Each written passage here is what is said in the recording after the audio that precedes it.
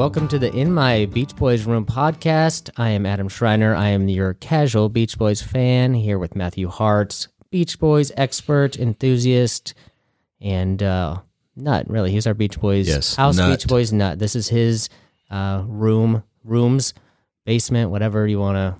Sanctuary. There Rehabilitation facility. All right, before we get into the real meat and the potatoes of this here podcast, we got to do our social media drops. So if you want to follow the podcast or Matthew Hartz, you can go to Instagram, and that's just Matthew Hartz Music, or Twitter at Matthew_Hartz. That's at Matthew_Hartz.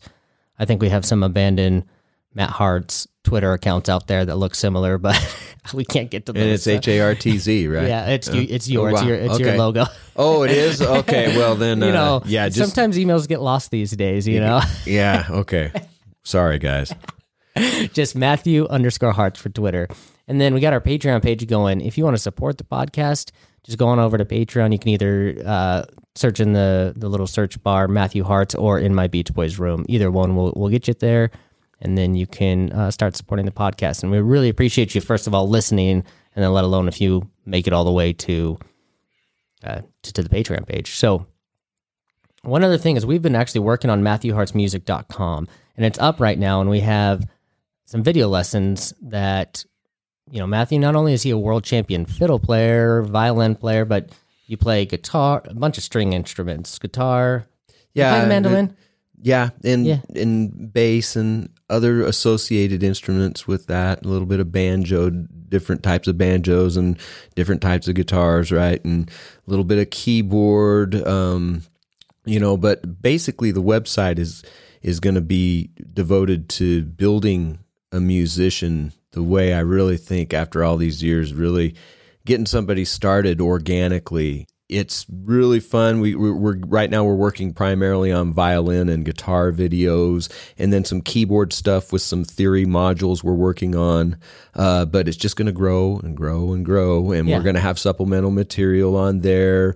We're going to have a lot of standard notation for some stuff, and not some standard notation or tab for some stuff, because some of the stuff is part of the process, right? Exactly. So, and that's not ready yet, but it will be. And so you can, if you are interested, drop your email in the little email box, and as soon as we launch that teaching aspect of it, you'll get an email, and that'll let you know, and then you can hop right on. But we're working really hard on getting that done for you quickly here. So let's get back to the podcast, but let's talk about the podcast in general first. When Matthew and I were kind of brainstorming this podcast, we thought about maybe going in chronological order, or just kind of be a little more free with that. And we did decide to be a little more free, because the Beach Boys, they're so vast, and there's a chronological order obviously with their career, but there's just so many other aspects of it. So this podcast is not going to necessarily follow chronological order. I mean, it might in certain areas, but we're going to bounce around.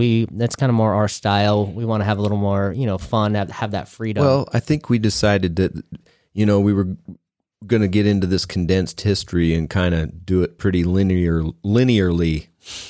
And I think that in itself would get a little bit tedious, and we might as well just, sprinkle in and move around and just tell people where we're at. Yeah, exactly. Be more fun. And specifically, like this episode specifically, this is something that I brought up to Matthew that I really wanted to know about, and that's Brian's songwriting. I want to know what makes it so great.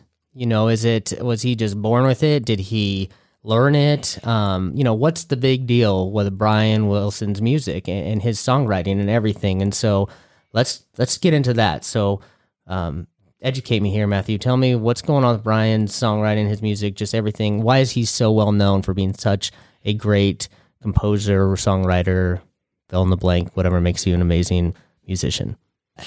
Wow, what a long story. Yeah. What a story. What a question, right? Like where to begin, really? No, I know where to begin. Oh, okay, perfect. That's easy, and you kind of have to rewind, and we have to get off Brian for a second, because one thing I think is missed in this whole story is what great musicians that his parents, Murray and Audrey, both. They were great musicians? Oh, yes, they were really good musicians, and were such an influence on Brian's early life, and both his parents working with him musically. They famously got him accordion lessons at a very early age, but that didn't last very long. I really believe his early education came a lot from his folks, Audrey, her piano playing especially. But Murray, a lot of people know that he had some modest success as a songwriter in the 50s. And he famously had a tune that was performed by Lawrence Welk at the time on his show that was a hugely popular thing back then. The song was called Two Step Sidestep. And that was Murray's song? That's Murray's song. And I need to look up the exacts on dates for when that was. But anyway, I always knew about that tune, and I always knew that Lawrence Welk had done that thing with it, right? And it was a claim to fame of Murray's. Well, I'll tell you what, a man named James Murphy put out a book about maybe 7 years ago called Becoming the Beach Boys. It's 500 plus pages about just the first 2 years of the career, but also the childhood leading up to it, and where I found some new information for sure about this. It's a wonderful, wonderful book. Every Beach Boy fan needs to get it, even if they can't read through it. It answers a lot of questions. But in that book, it tells a more complete story of Murray's stuff in the 50s. And specifically, that song was recorded by, I think, 3, maybe 4 different artists. One of them, I was really surprised to find out, was a man named Johnny Lee Wills, who is, I think, the brother of a man named Bob Wills, who started a music called Western Swing in Texas, who is, because of my folk music stuff, I'm a huge Bob Wills fan, and I had no idea that I think it's his brother, it might be a son or a nephew, but I think it's a brother, recorded a Murray Wilson song. It was just mind-blowing when I found that out a couple of years ago. But getting back to Murray and Audrey, we're talking about Murray right now, is he had more success than people think that he did. And he also had made a lot more connections within the industry than people really knew that he had done a lot of work. He's a hard-working, hard-driven man. And besides that, he had musical talent. I mean, some of the compositions that I've heard of Murray's at that time, and then even after that, there's some really nice stuff in those things. And so there's Murray, right? Mm-hmm. And there's the whole other story about Murray we'll get into, but that's the side of his musicianship. He was a guy that had talent and was already working within the music industry in Los Angeles. Uh-huh. Mom, Audrey, was a wonderful singer and was always singing with the boys early on. The earliest tapes, I hear her voice harmonizing with them. Brian famously talks about singing with Mom and make Carl sing with us right now. Carl has to sing with us before he can go out and play, sort of deal, because he was only like 8. But Audrey taught all those boys at least, I think, a lion's share of what they did on the piano early on. But then she was singing with them, harmonizing with them as Brian was learning, and we'll get into this in a little bit, the 4 freshman arrangements. She was one of the people that he was teaching the parts to, so he could get all 4 parts in there and hear them all, sung together. Okay, so the 4 freshmen... What now? You will get into that. We are going to get into that, and just after we get done talking about Murray and Audrey, because I think they're just as significant as because I'm literally anything. When I'm really ignorant to this, so I'm just trying to follow the timeline here. So the 4 freshmen is something that Brian ends up doing. That is a group that he got into as pretty early. I'm thinking that he first heard the first records when he was maybe around 10 years old or something. I might be wrong on that, but as a teenager, we'll get into that's what he really studied. Gotcha. Okay. Yeah, and so I think a big part of Brian's songwriting comes from his parents, because they were very talented, and they were talented beyond what most people know about them. Right, they're a musical family. Audrey was a really humble lady, and I love some of the interviews where she says, "Oh, I sometimes get in touch with the fact that I am the mom of the Beach Boys," Yeah. And never talking about herself. It's kind of she was a polar opposite personality-wise from Murray, as far as, she was definitely the soft side. Right. And that soft, sweet side that all the boys carried some of that to some extent, for sure. But anyway, that's, he started out with some great genetics, I think. Yeah, and then growing up in that. And then also, Murray was provided for them. If they, needed the instruments, he made sure that, they had what they needed to do. And when Carl started taking up the guitar at 11, 12 or something like that, got him a guitar and got him lessons, and, the whole thing was, he was facilitating an environment for it to happen. Right. So we can start to talk about the Four Freshmen if you want to. Yeah. What's going on there? Well, the Four Freshmen was a jazz harmony group from mainly the 50s. And it was really what we call them. It was very close jazz harmony. They sung in a very close, almost barbershop quartet style. If you look at it on a music staff, instead of the notes being spread apart, the chord is tightly clustered. And so it really has it provides for a lot of sophistication in listening to it, and also crafting music that way, right? It's so anyway, it's four voices going on. And Brian early resonated with the records, famously asked Audrey if he could buy one when they were at a store, and he went into the listening booth and said, well, we got to buy this. Can we get it, please? And he started buying the records. Well, subsequently, he'd come home from school every day, and it reminds me of my fiddle years, because I would come home as a teenager every day and just do nothing but music. But he would put on Four Freshmen records, and from what I understand, he basically learned their entire catalog. Oh, wow. From all the voices, and he learned it by setting a record needle down. Do you happen to know how big that catalog is? Oh, it's significant. It is. And I don't know if I really need to. I don't know if Brian would say that or not, but I know it's significant. It's not just all the hits. You know what I mean? Yeah. That sort of a deal. It's a deep study. It's a deep dive. And the way that he had to go about that, and then he's talked about this before, is he's a record player. Set the needle down, listen to the first couple of chords sung, because you got four voices singing chords in harmony, right? Mm-hmm. He'd pick it up after the first two chords, set it down, and figure it out on the piano exactly the way that and in what order they were configuring the voices, studying how those chords were being built. And these are sophisticated jazz chords. I mean, he's not thinking that in his mind. He's just learning how it's built organically by looking at it on his keyboard. And going through an entire body of work like that, with that much focus and that much intent, is almost an unrivaled musical education for the mind that endeavors in something like that. I mean, we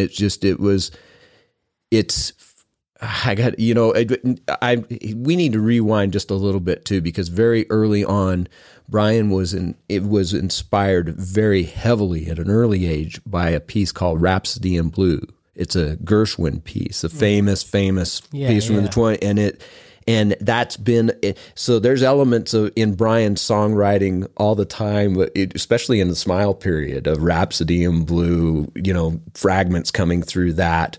But there's always, when the Beach Boys get going, it's this wonderful smashing together of this jazz vocal group world with these dense, interesting chords against Chuck Berry. Yeah. and the excitement of early rock and roll and the true king of rock and roll, Chuck Berry, and what he did and for the guitar, what we all still do today in rock and roll is and so, it's been said many times that in a nutshell is it. It's taken four freshmen, putting it against Chuck Berry, especially in the beginning, but in a sense, kind of all the way through, in different ways. So those what you'd say. So those were kind of the main influences. Is that kind of what you're saying about? No, that's how he learned to be a songwriter. It's how he learned about music theory. So it's separate from an influence, then that wouldn't be necessarily. No, that would be definitely an influence, but also the musical education aspect of it. Both to the so then any other nth degree. Any other musical influences then that he had? That you can kind of see. Oh yeah, through all his those music. All the 50s doo-wop groups. He's famously a musical omnivore, but he likes crooners like Rosemary Clooney and old swing and jazz singers. He has an affinity for. He was a Hoagie Carmichael fan, who's a famous jazz composer. Gershwin, of course, but he says the song "Rock Around the Clock." Are you familiar with that, yeah. Bill Haley? Oh yeah. I think that came out in 55 or 56, but he talks about that just blew his head off when it came out. He just loved. If it was good music, he was loving it. The four freshman thing can't be overstated enough, and I'm trying to think that for a casual fan, how we can make that simpler to look at. But that was basically his education. I know that David Crosby in the Don Was documentary, I Just Wasn't Made for These Times, which was done in 95 or something like that.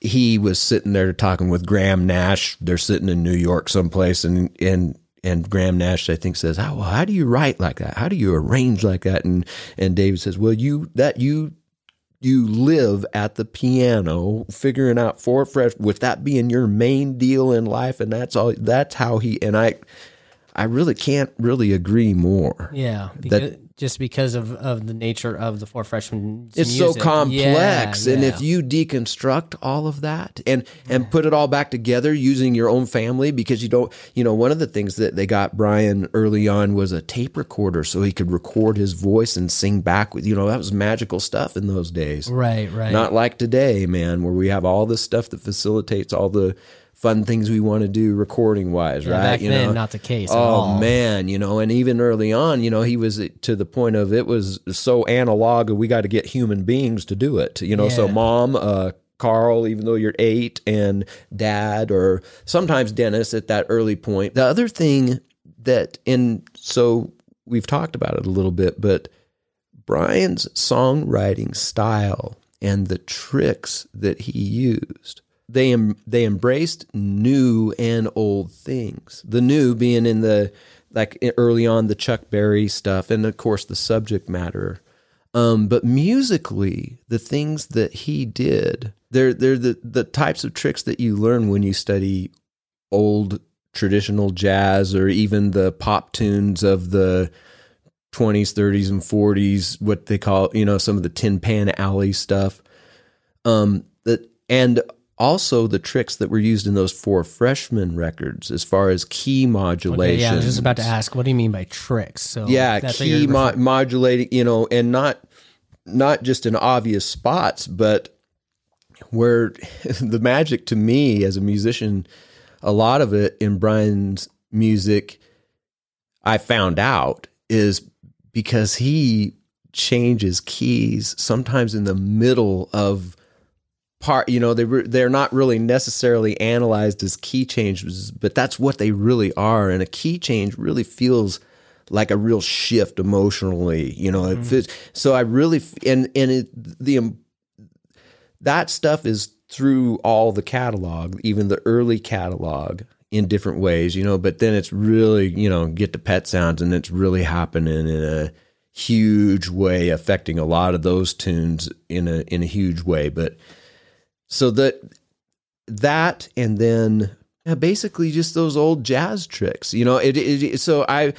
this is where we should have a big star in the episode is where I really feel like the reason Brian is so impactful to the pop and rock and roll world, music world in America, is he really was the first guy to bring jazz into rock and roll, and he integrated it in an amazing way. And he didn't even really know he was doing it. You ask him about jazz, go, I don't play jazz. I don't, well, he studied jazz harmony for years as a teenager and was in love with it, even if he might not have called it studying jazz harmony at that point, right? He just loved the Four Freshmen. He loved the sounds of their voices and what they were doing. I don't think when he was young, he didn't even think about the complexity of the chord so much as maybe how it made him feel. Sure. Same way his music did with me as a very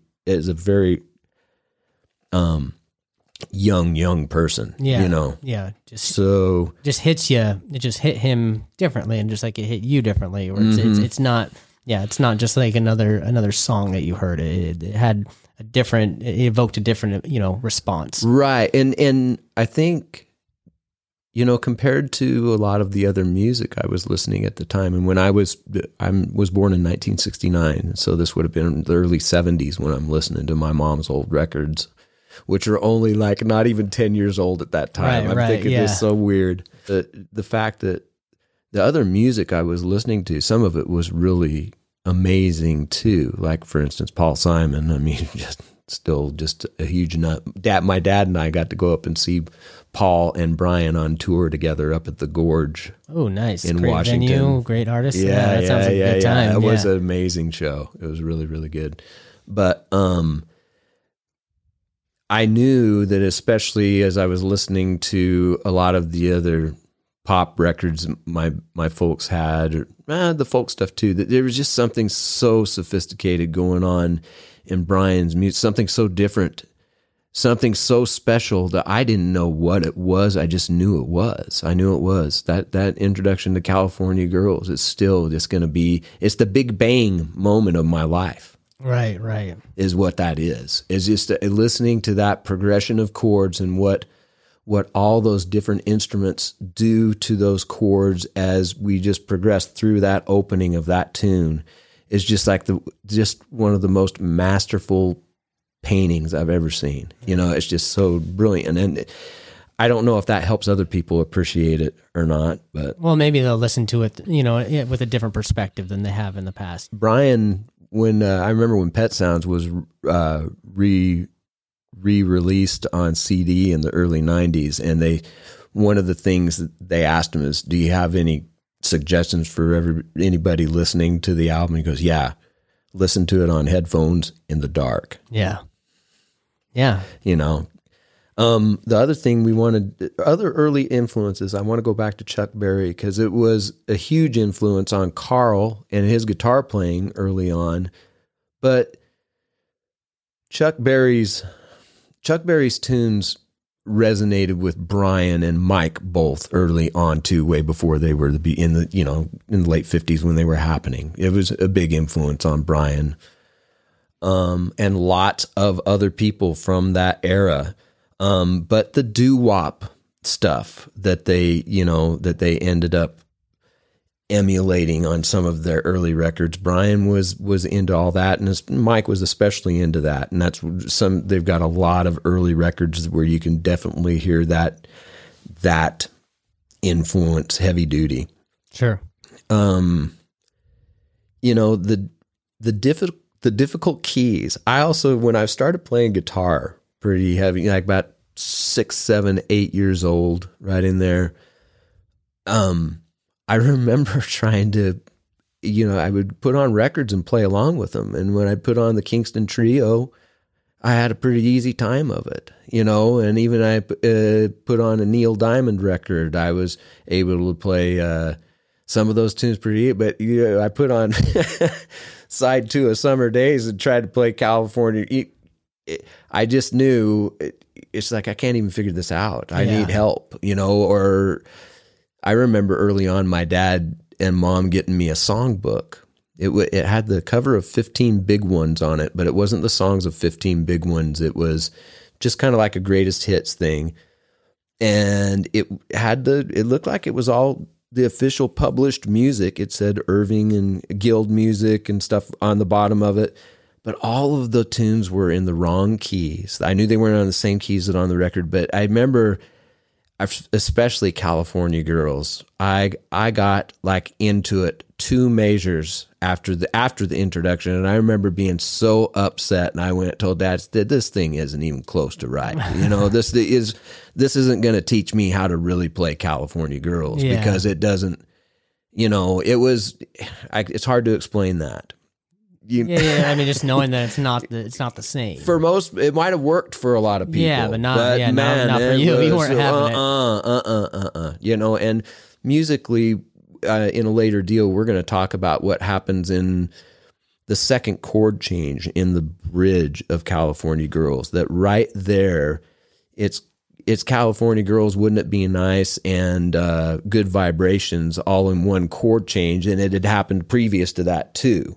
But it's a moment that could be analyzed from a musical perspective that really is going, wow, yeah, I didn't know that point of the verse of California Girls was that complex or pivotal, like it can be interpreted so many ways that whoever wrote that book, I see where they got the idea that they came up for that chord change. Or I don't want to get into it deep right now, but it was wrong. Yeah, it wasn't. Yeah, it wasn't the actual. What was actually going on? No. Even when we're talking about the key changes being one of the tricks, and so modulating to a difficult key, or even writing whole songs in difficult keys. So when you say modulate, does that just mean change? You change keys. Yeah. So you change the system with which you're working. It's the same system. You just move it into a different key. Right. Okay. Yeah. And so, even the earliest tune, which it wasn't the earliest recorded officially, but it's Surfer Girl is considered to be Brian's first tune that he wrote. And I believe on the earliest versions of it, even there's a half step modulation in the end of it from the original key of D to E flat. Okay. That for a 14-year-old kid playing the guitar and, a bass player and, guys that are just kind of from somebody who's been teaching guitar for a while, that even that little move is a big one. Yeah, impressive, right? And that is someone at that age. Yeah, but writing a tune with that kind of sophistication right out of the gate. Yeah, and that's not just the modulation in Surfer Girl is not the only thing of note. In it, the way he alters the doo-wop progression in the body of the tune is really part of the beauty of it and why it's lasted so long. We talk about the songwriting, and I guess it's almost like we're kind of in the early part of his songwriting, but if you just take a listen from the albums from 1962 to 65, the studio albums, let's say Surfin' Safari, Surfin' USA, Surfer Girl, Little Deuce Coupe, Shut Down Volume 2, All Summer Long, Side 1 of the Christmas album, and not the concert album because that's all stuff, but then Today and Summer Days from 65. That's a 3-year span. Listen to that first album, Surfin' Safari, front to back, and then listen to the Beach Boys Today through Summer Days, front to back. And you try to tell me that there isn't something just absolutely insane going on as far as a level of growth and maturity. Yeah. Okay, that's what I was wondering. Everything is just like, the manic expression and the rate at which he created, not just for the Beach Boys, but other people during that time, all kinds of people, Jan and Dean, his wife and sisters, the Honeys, just to name a couple of very many people he worked with outside of the Beach Boys, even during this period. So the story of him, that was his time. Mm-hmm. Yeah, no, that is a lot of music to put out in a 3-year span. Yeah, and you listen to the difference between Surfin' Safari And so he's at Servants Fire. How old is he there? Oh, he's, let's see, 62. So he's right at 20. 20, 3 years later, and just a ton of growth in that time. Yeah. I mean, I need to do that apparently. But I'm sure that we'll get into other aspects of the songwriting. The original question being, what there's... sticking on Brian's songwriting specifically. And if you have, like you said, kind of have been focused on the earlier stuff, but I mean, he continued to write and write and write. Oh yeah. And went through different phases in his songwriting where he different songwriting styles. As a matter of fact, that brings to mind this is the most brilliant book written on Brian's songwriting, Philip Lambert's book. And this is not the only book that but he's a music theory and it's Inside professor. the Music of Brian Wilson is the title. Yes. The songs, sounds, and influences of the Beach Boys' founding genius. Yes. And it's, if you're a musician, this is especially because there's a lot of details about musician knowledge and stuff like that only going to interest you if you know things about that. Sure, yeah. And so that book would probably not interest me all that much. I love the style. Okay. I think that there would be parts of it. It's not all that type of analysis, but it's just a great book. Yeah, maybe not. Actually, I see that it's it is kind of you could fast forward past the stuff that you don't understand if you really wanted to know. Yep. It's just, that's one thing I want people to seek out if they really want to understand some of the deep stuff. Deep, the depths of his songwriting, right? Right.